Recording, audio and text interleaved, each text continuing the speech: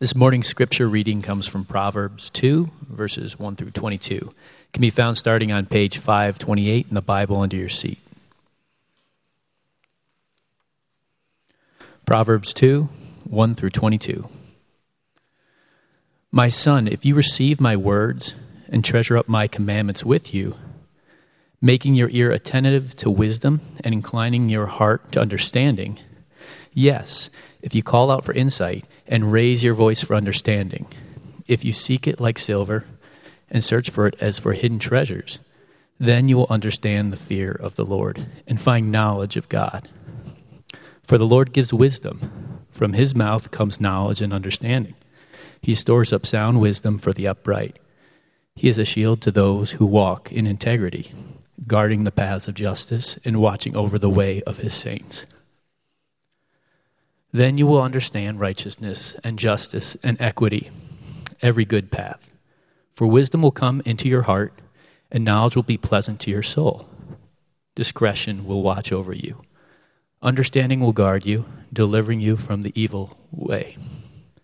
For men of perverted speech, who forsake the paths of righteousness, or of uprightness, to walk in the ways of darkness, who rejoice in doing evil, and delight in the perverseness of evil. Men whose paths are crooked, and who are devious in their ways. So you will be delivered from the forbidden woman, from the adulteress with her smooth words, who forsakes the companion of her youth, and forgets the covenant of her God. For her house sinks down to death, and her paths to the departed. None who go to her come back, nor do they regain the paths of life. So you will walk in the way of the good and keep to the paths of the righteous. For the upright will inhabit the land, and those with integrity will remain in it. But the wicked will be cut off from the land, and the treacherous will be rooted out of it. This is the word of the Lord.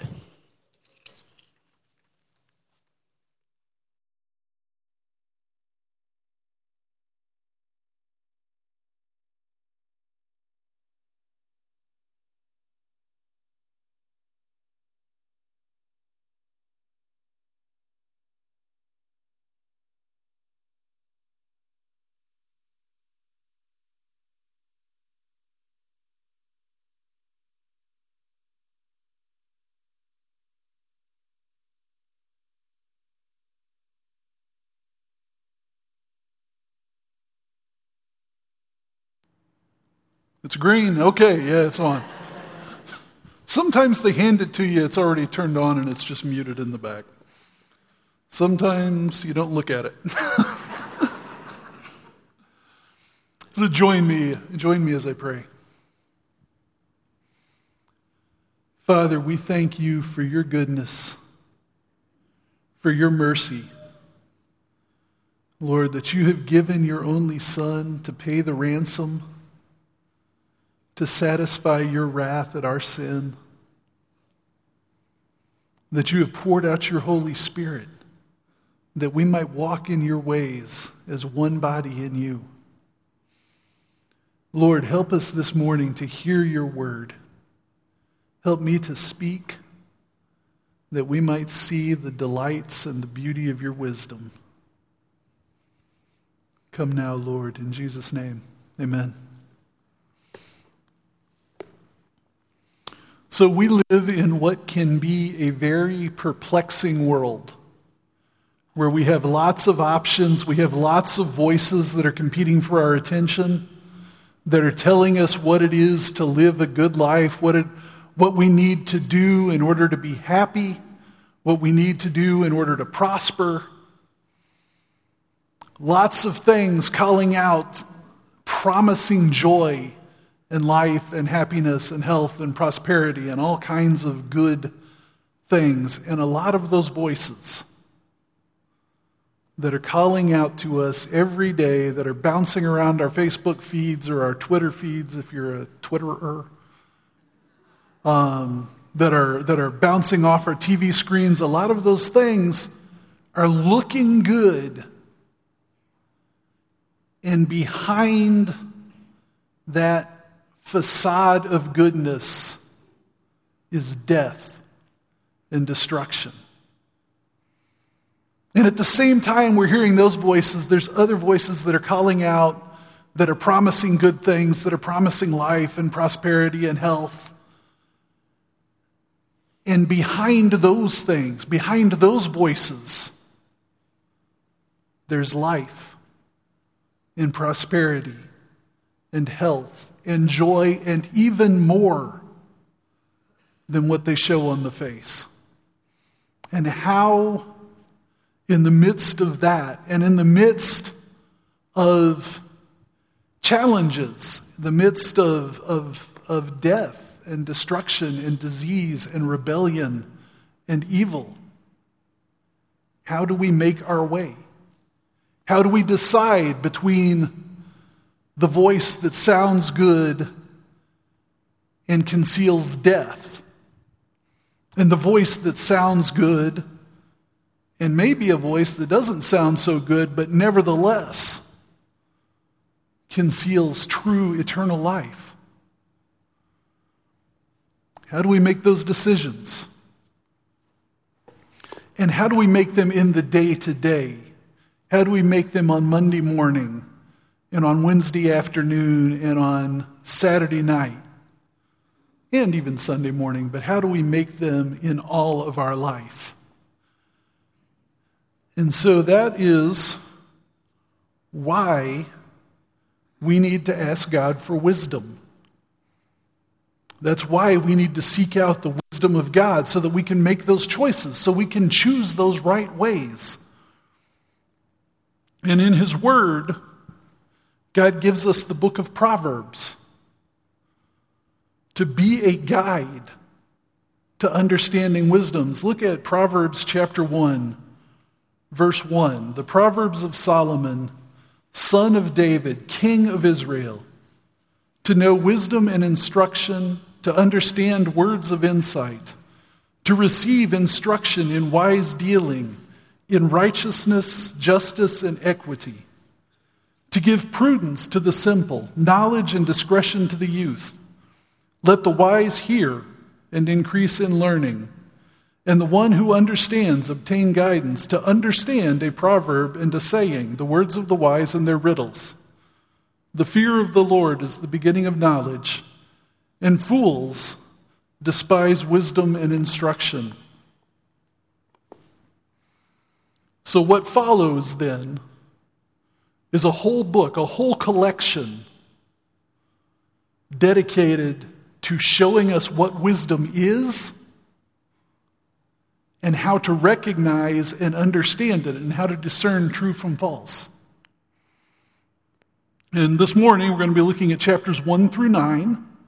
So if you remember the last time I preached, there were 6 verses and it took about 45 minutes. And so if you need to go get a pillow or a blanket, I promise not to be that long. This morning we're going to look at Proverbs 1 through 9, which is the introduction to Proverbs. And then following that, Proverbs chapters 10 through 31 contain what it is that we usually think of when we think of a proverb. A wise, witty saying that encapsulates some aspect of wisdom. And one of the first things we need to remember and to understand about Proverbs is that they're observations and statements of principles of wisdom. They're not the direct promises. They are often not direct commandments. They are not statements that if A is true, then B will true in every possible conceivable situation. So some of you may have memorized the proverb that says, if you train up a child in the way he will go, when he is old, he will not depart from it. That's something that's generally observably true. If children are well trained and instructed, then for the most part, they will walk in that training and instruction. But they might not. Because their lives are more than just what they hear from us. They're more than just their training. They're the contexts of the temptations, of the challenges, of the struggles of their own sinful heart. But generally speaking, if you train them up in the way they will go, or they should go, then they will not depart from it. So they're observations, they're principles, but they are also God's Word. Proverbs, even though so much of it stems from Solomon's observations of life around him, so much of it stems from a study of the lives of the community of the people of God. Some of it stems from observation of the natural world. It tells us to go and look at the ant and draw lessons from the ant. So we should be able to look at our world, to see the things around us, and see the ways in which that reflects the wisdom that God used in creating the world. And we should see the ways in which that speaks to us about how we live our own lives. So the lazy man is told, go look at the ant. Draw a lesson from an ant, because he stores up his food in the winter. No, he doesn't. He stores up his food for the winter, even though there's nobody standing there cracking a whip over him, telling him, hey, you ant, go get your food. This tiny creature just knows to do this. And yet, in a different place in Proverbs, in a different proverb, it describes the lazy man, the sluggard, as one who sleeps during the harvest, who doesn't understand the times and doesn't care about what is right to do or what is necessary to do.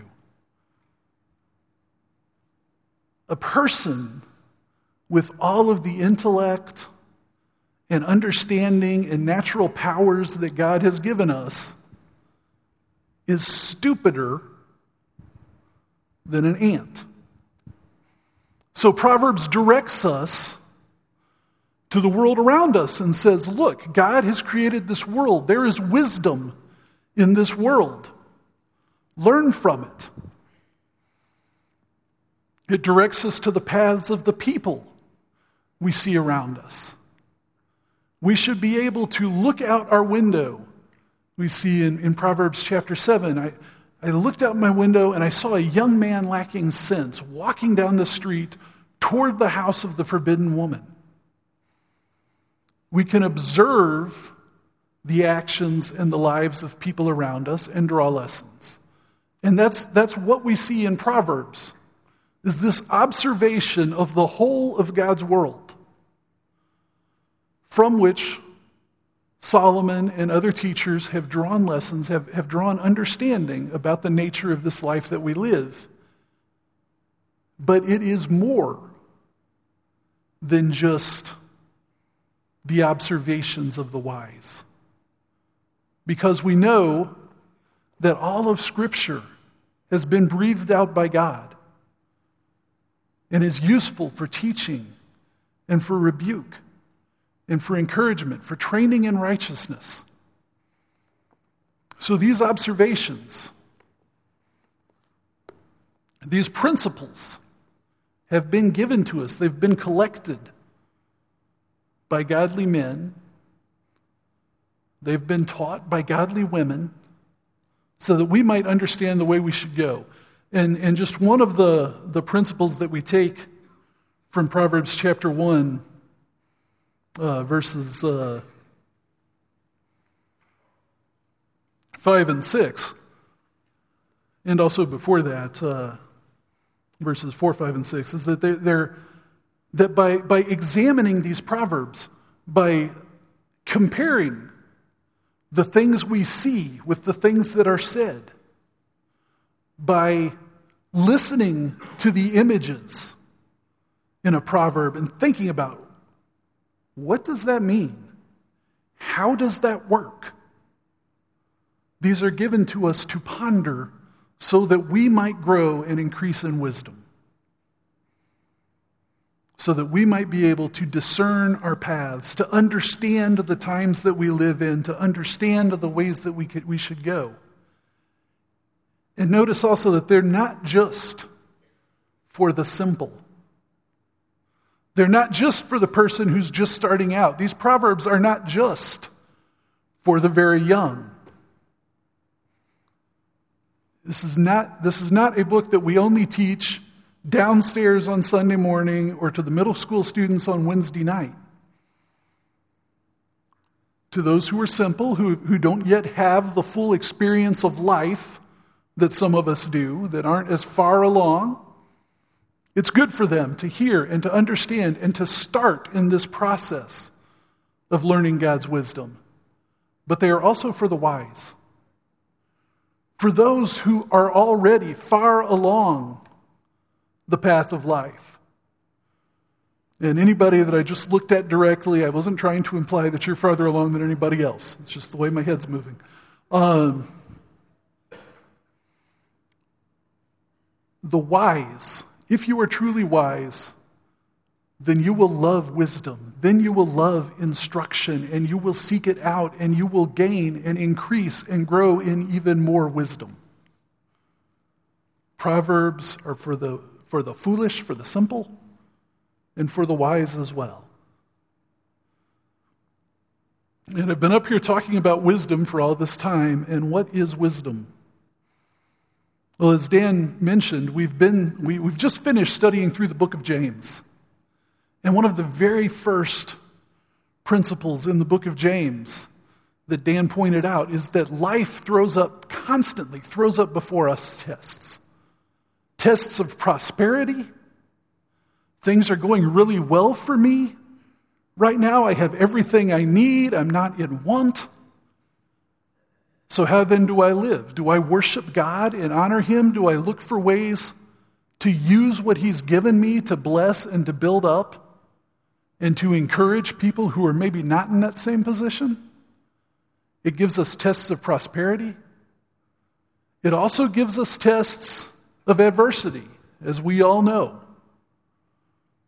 Disease, sickness, divorce, rejection, sin.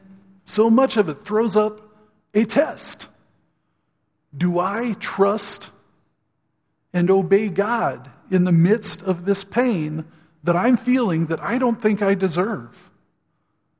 Do I trust and obey God and love my neighbor who's piling all his grass clippings in my yard? Who's letting his dog poop in my yard? Whatever your neighbor's doing that you don't like. Facing that disagreeable position or something so much worse. Do I continue to trust and obey God? In the face of that, we need wisdom. And the way we defined it when we were reading James was the ability to know and understand God's character and to apply the truth and His promises so as to live righteously. Wisdom, here in Proverbs, is first, or at first in the sense of most basically, the idea of skill and understanding. And that can be almost anything. One of the examples of skill that I marvel at is when we go deliver furniture with Love Inc. And Troy knows exactly how to maneuver a couch to get it down a hallway, up a stairwell, into a room. That there's this amazing level of spatial wisdom that he has. And I hope you're not too embarrassed by that, but it's true.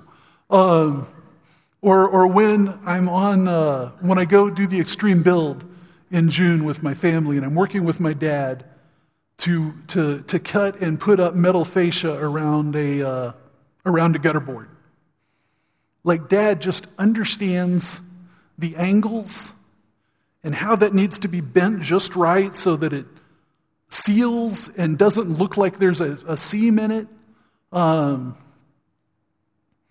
how to cut and move the metal so that it doesn't get crimped and leave a dent. Those are on one level, basic things. But on another level, they're kind of amazing when you're watching somebody do them and you don't know how. Dad likes to say that everything's easy if you know how to do it and you have the right tools. And I usually don't know how to do it. But so there's skill. Just that basic skill of understanding how to do something well is wisdom. There's also the sense of understanding how to work with other people, how to communicate with other people in such a way that they will do what you want. That also is a skill in wisdom. There were people in ancient Greece who were called the sophists, which comes from the Greek word for wisdom. One of their particular skills, one of the things that they advertised and propounded was that we can tell you how to speak so that you can get people to do what you want. So that you can win your court case, even so that you can win your court case by switching sides halfway through it and completely wheeling the jury around. That is skill. There's a wisdom in that. But the kind of wisdom that Proverbs is talking about is the kind of wisdom that understands righteousness and justice and equity. That understands how to speak to people in such a way to get them to do what you want, given that what you want them to do is what is objectively and actually best for them in light of God's law. So there is a wise skill that you see in Proverbs of convincing people, persuading people to do what is right and just, that is in their own way, that is in their own benefit. So it's the ability to know, to understand God's character, to apply the truth in His promises so as to live righteously and so as to encourage and strengthen others to live righteously. We heard some of that when we were in James chapter 3, and we heard how wisdom is pure. The wisdom from above, the godly wisdom, is pure and sincere and peaceful. Wisdom that acts to build up the community. So wisdom in Proverbs is the skill to live in the way that God calls.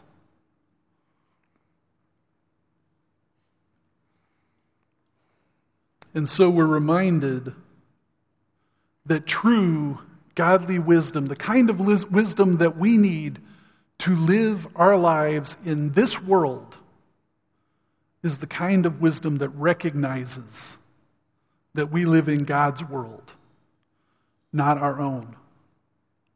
Because we face so many different challenges, which I'm just going to keep repeating. So many different challenges, so many different trials. And it's very hard for us, especially in this world that we live in, it's very hard for us to look and observe and to draw the conclusion that the one who lives righteously will be blessed. It's very hard for us to look at what's around us and draw the conclusion that the one who rejects all the false promises of all the commercials that come on during a given NFL game will live a happy and joyful life and not go down to the dust of death. We live in a deceptive world. We live in a fallen world, as we know, so many of us have experienced.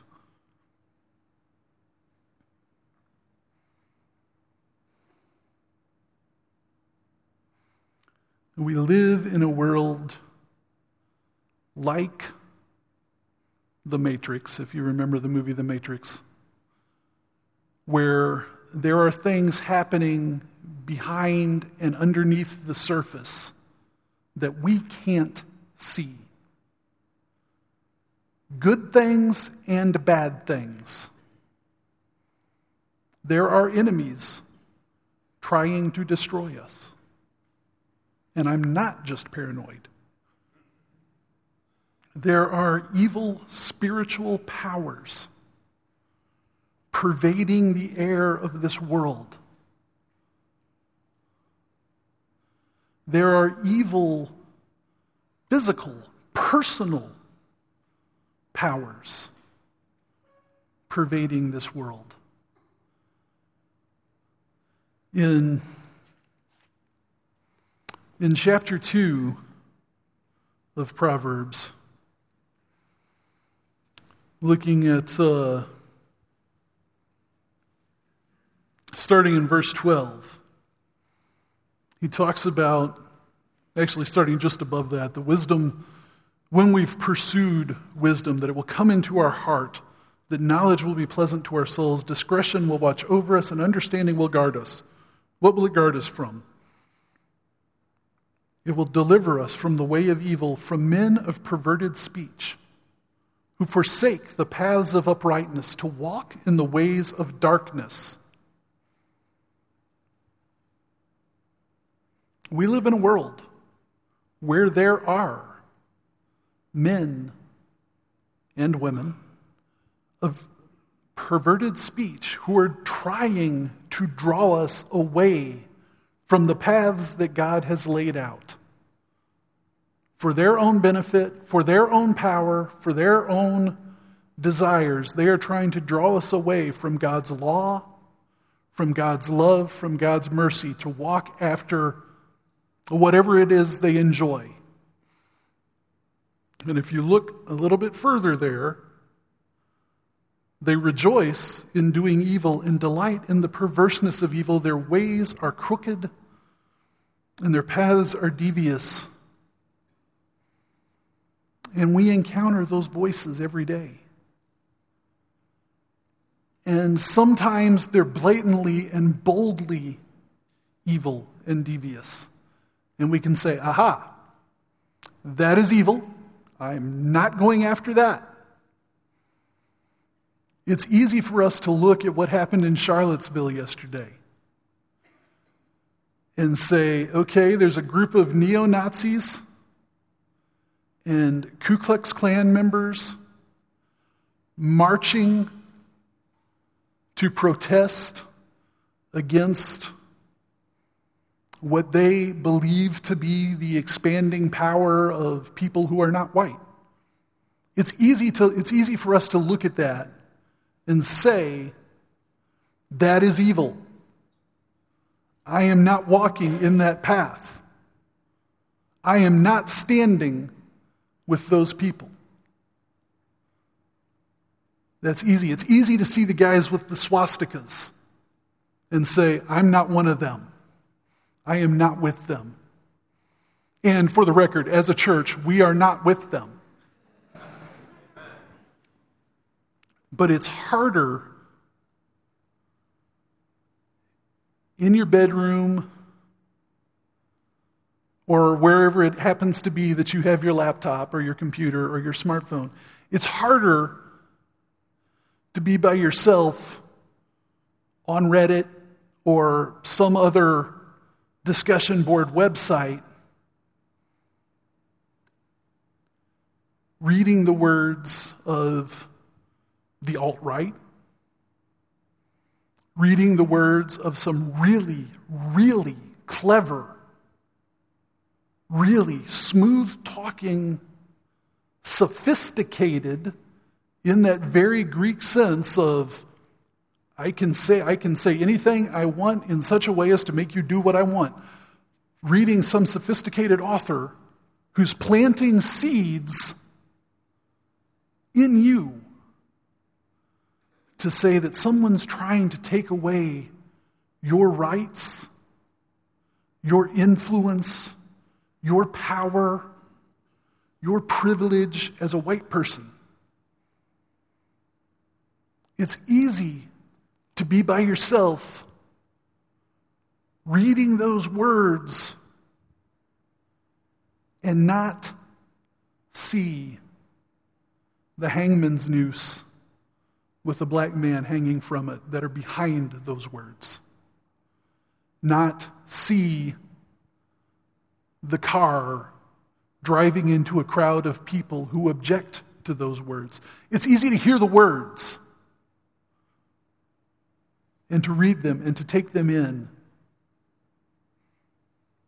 and not realize that you're starting to stand with the guy with the swastika on his shoulder. We need wisdom to hear what's behind those words that are building us up in our perceived identity, whatever it is, to make us feel superior and better and stronger than those people who are not part of that identity. We need to hear God's words that every man, woman, and child we come across is created as much in His image as we are. That every man, woman, and child we come across is more valuable than we are. That they are treasured creations of God. Everyone, regardless of who they are. In Proverbs chapter 8, verse 31. Wow, that was a great guess. In Proverbs 8:31,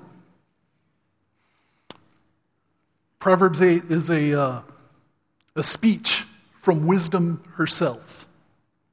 Wisdom herself. Talking about her benefits and her beauty and her goodness. And in 8:31, she talks about how she was with God. Starting a little bit before that, obviously. That she was with God at the very beginning, delighting in His world and in the children of men. True wisdom, true godly wisdom delights in the creation of God and especially in the personal creation of God. So that also means for people like me who have a little bit of a hermetic, almost misanthropic tendency. Like I'd really rather be by myself in a lot of ways than be with people, especially people I don't know. People that I don't know scare me. So for people like that, like me, true wisdom delights in the children of men. True wisdom delights in other people and especially in seeing the workmanship of God brought out in those other people. And that doesn't mean that it's wrong that you're more energized, more built up when you're alone. You still need some time alone. But you need to be building in and delighting in God's people to truly walk in wisdom. So now I've gotten way off where I was going to go.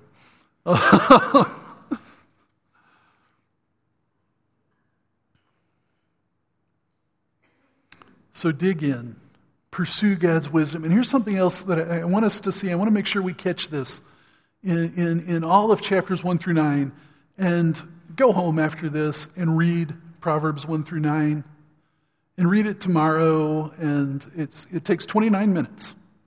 I've seen this on a computer, actually timed, 29 minutes. That's not me, that's somebody reading out loud slowly. So you can do this. Read chapters 1 through 9 today, tomorrow, Tuesday, Wednesday, Thursday, Friday. Extrapolate. And listen to its words. But one of the things that at the start of almost every one of these chapters, except for chapter 9 and chapter 6, It's a reminder, my son, this is chapter 5, for instance, my son, be attentive to my wisdom. Incline your ear to my understanding, that you may keep discretion, that your lips may guard knowledge. At the beginning of chapter 7, my son, keep my words, treasure up my commandments with you, keep my commandments and live. Chapter 2, my son, if you receive my words, if you treasure up my commandments, hear these words, not just the words of Proverbs, but hear these words and treasure them and store them up in your mind and think about them. And youth and younger people, listen to your parents, to the wisdom that they have, that they give. Honor your parents, treasure their words and their understanding. And they're not going to be perfect. They're going to say things that you're going to hear that and you're going to go, what? But mostly, their words to you are treasure, are gifts of life, and how much more. Throughout this section of Proverbs, he emphasizes the word of the parents. How much more, if we're to treasure parental words, should we treasure God's words? Because wisdom is always in the context of the creation and the plan and the mercy of God. The fear of the Lord is the beginning of knowledge. Fools hate righteousness and instruction. The fear of the Lord is the beginning of wisdom. The fear of the Lord is the knowledge of God. If we're to treasure up and to obey and to hear our parents' words and heed them, how much more must we hear and obey and listen to the words of God and live in fear of God? And one of the things that's always been a puzzling thing to me, so I'm just going to throw a couple of thoughts out there about it because we're running low on time. But hear this from John Donne. This fear is an incohative, which means a beginning, a very kind of unformed start. This fear is incohative love, and this love is consummative fear. The love of God begins in fear, and the fear of God ends in love. And that love can never end, for God is love. One of the things that has struck me as I've been studying this and trying to understand this idea of the fear of God is that fear of the Lord, at its heart, is obedience to what God has said because of who He is and because of His power. And one of the most important things that God has said is that we should love Him with all our heart and soul and mind and strength. And so if we fear God, if we start with that obedience and trust what He says and pursue Him with all our heart,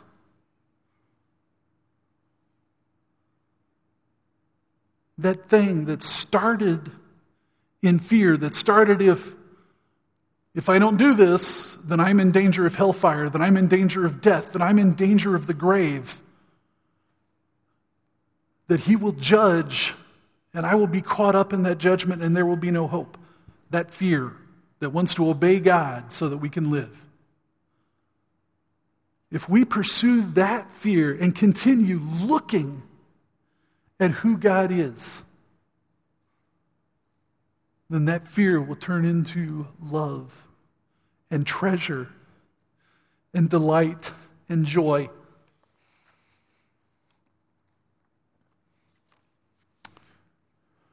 Because the ultimate wisdom of God is Jesus Christ and His cross and His salvation. And if we truly pursue God's wisdom, if we truly make our hearts attentive to it, then we will find Jesus, the one who is and in whom are all the treasures of wisdom and knowledge. And so that's where I want us to be as we listen to Proverbs, as we seek the wisdom of God, to be looking towards Jesus, in whom are all the treasures of wisdom and knowledge. Wisdom says, "Come to me, you who are simple." All you who are simple, who lack understanding, who face this world and think, "I don't know how to get through this. I don't know how to make these decisions." Wisdom says, "Come to me."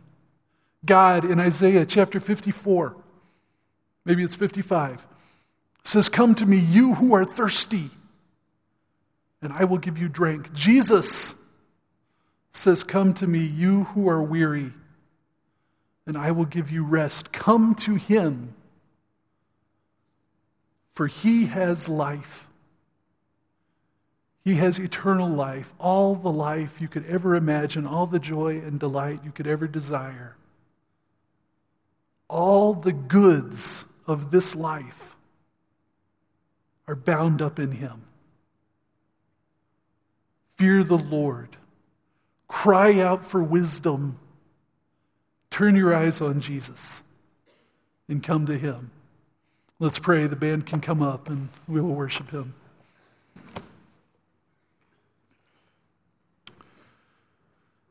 Father, I thank you that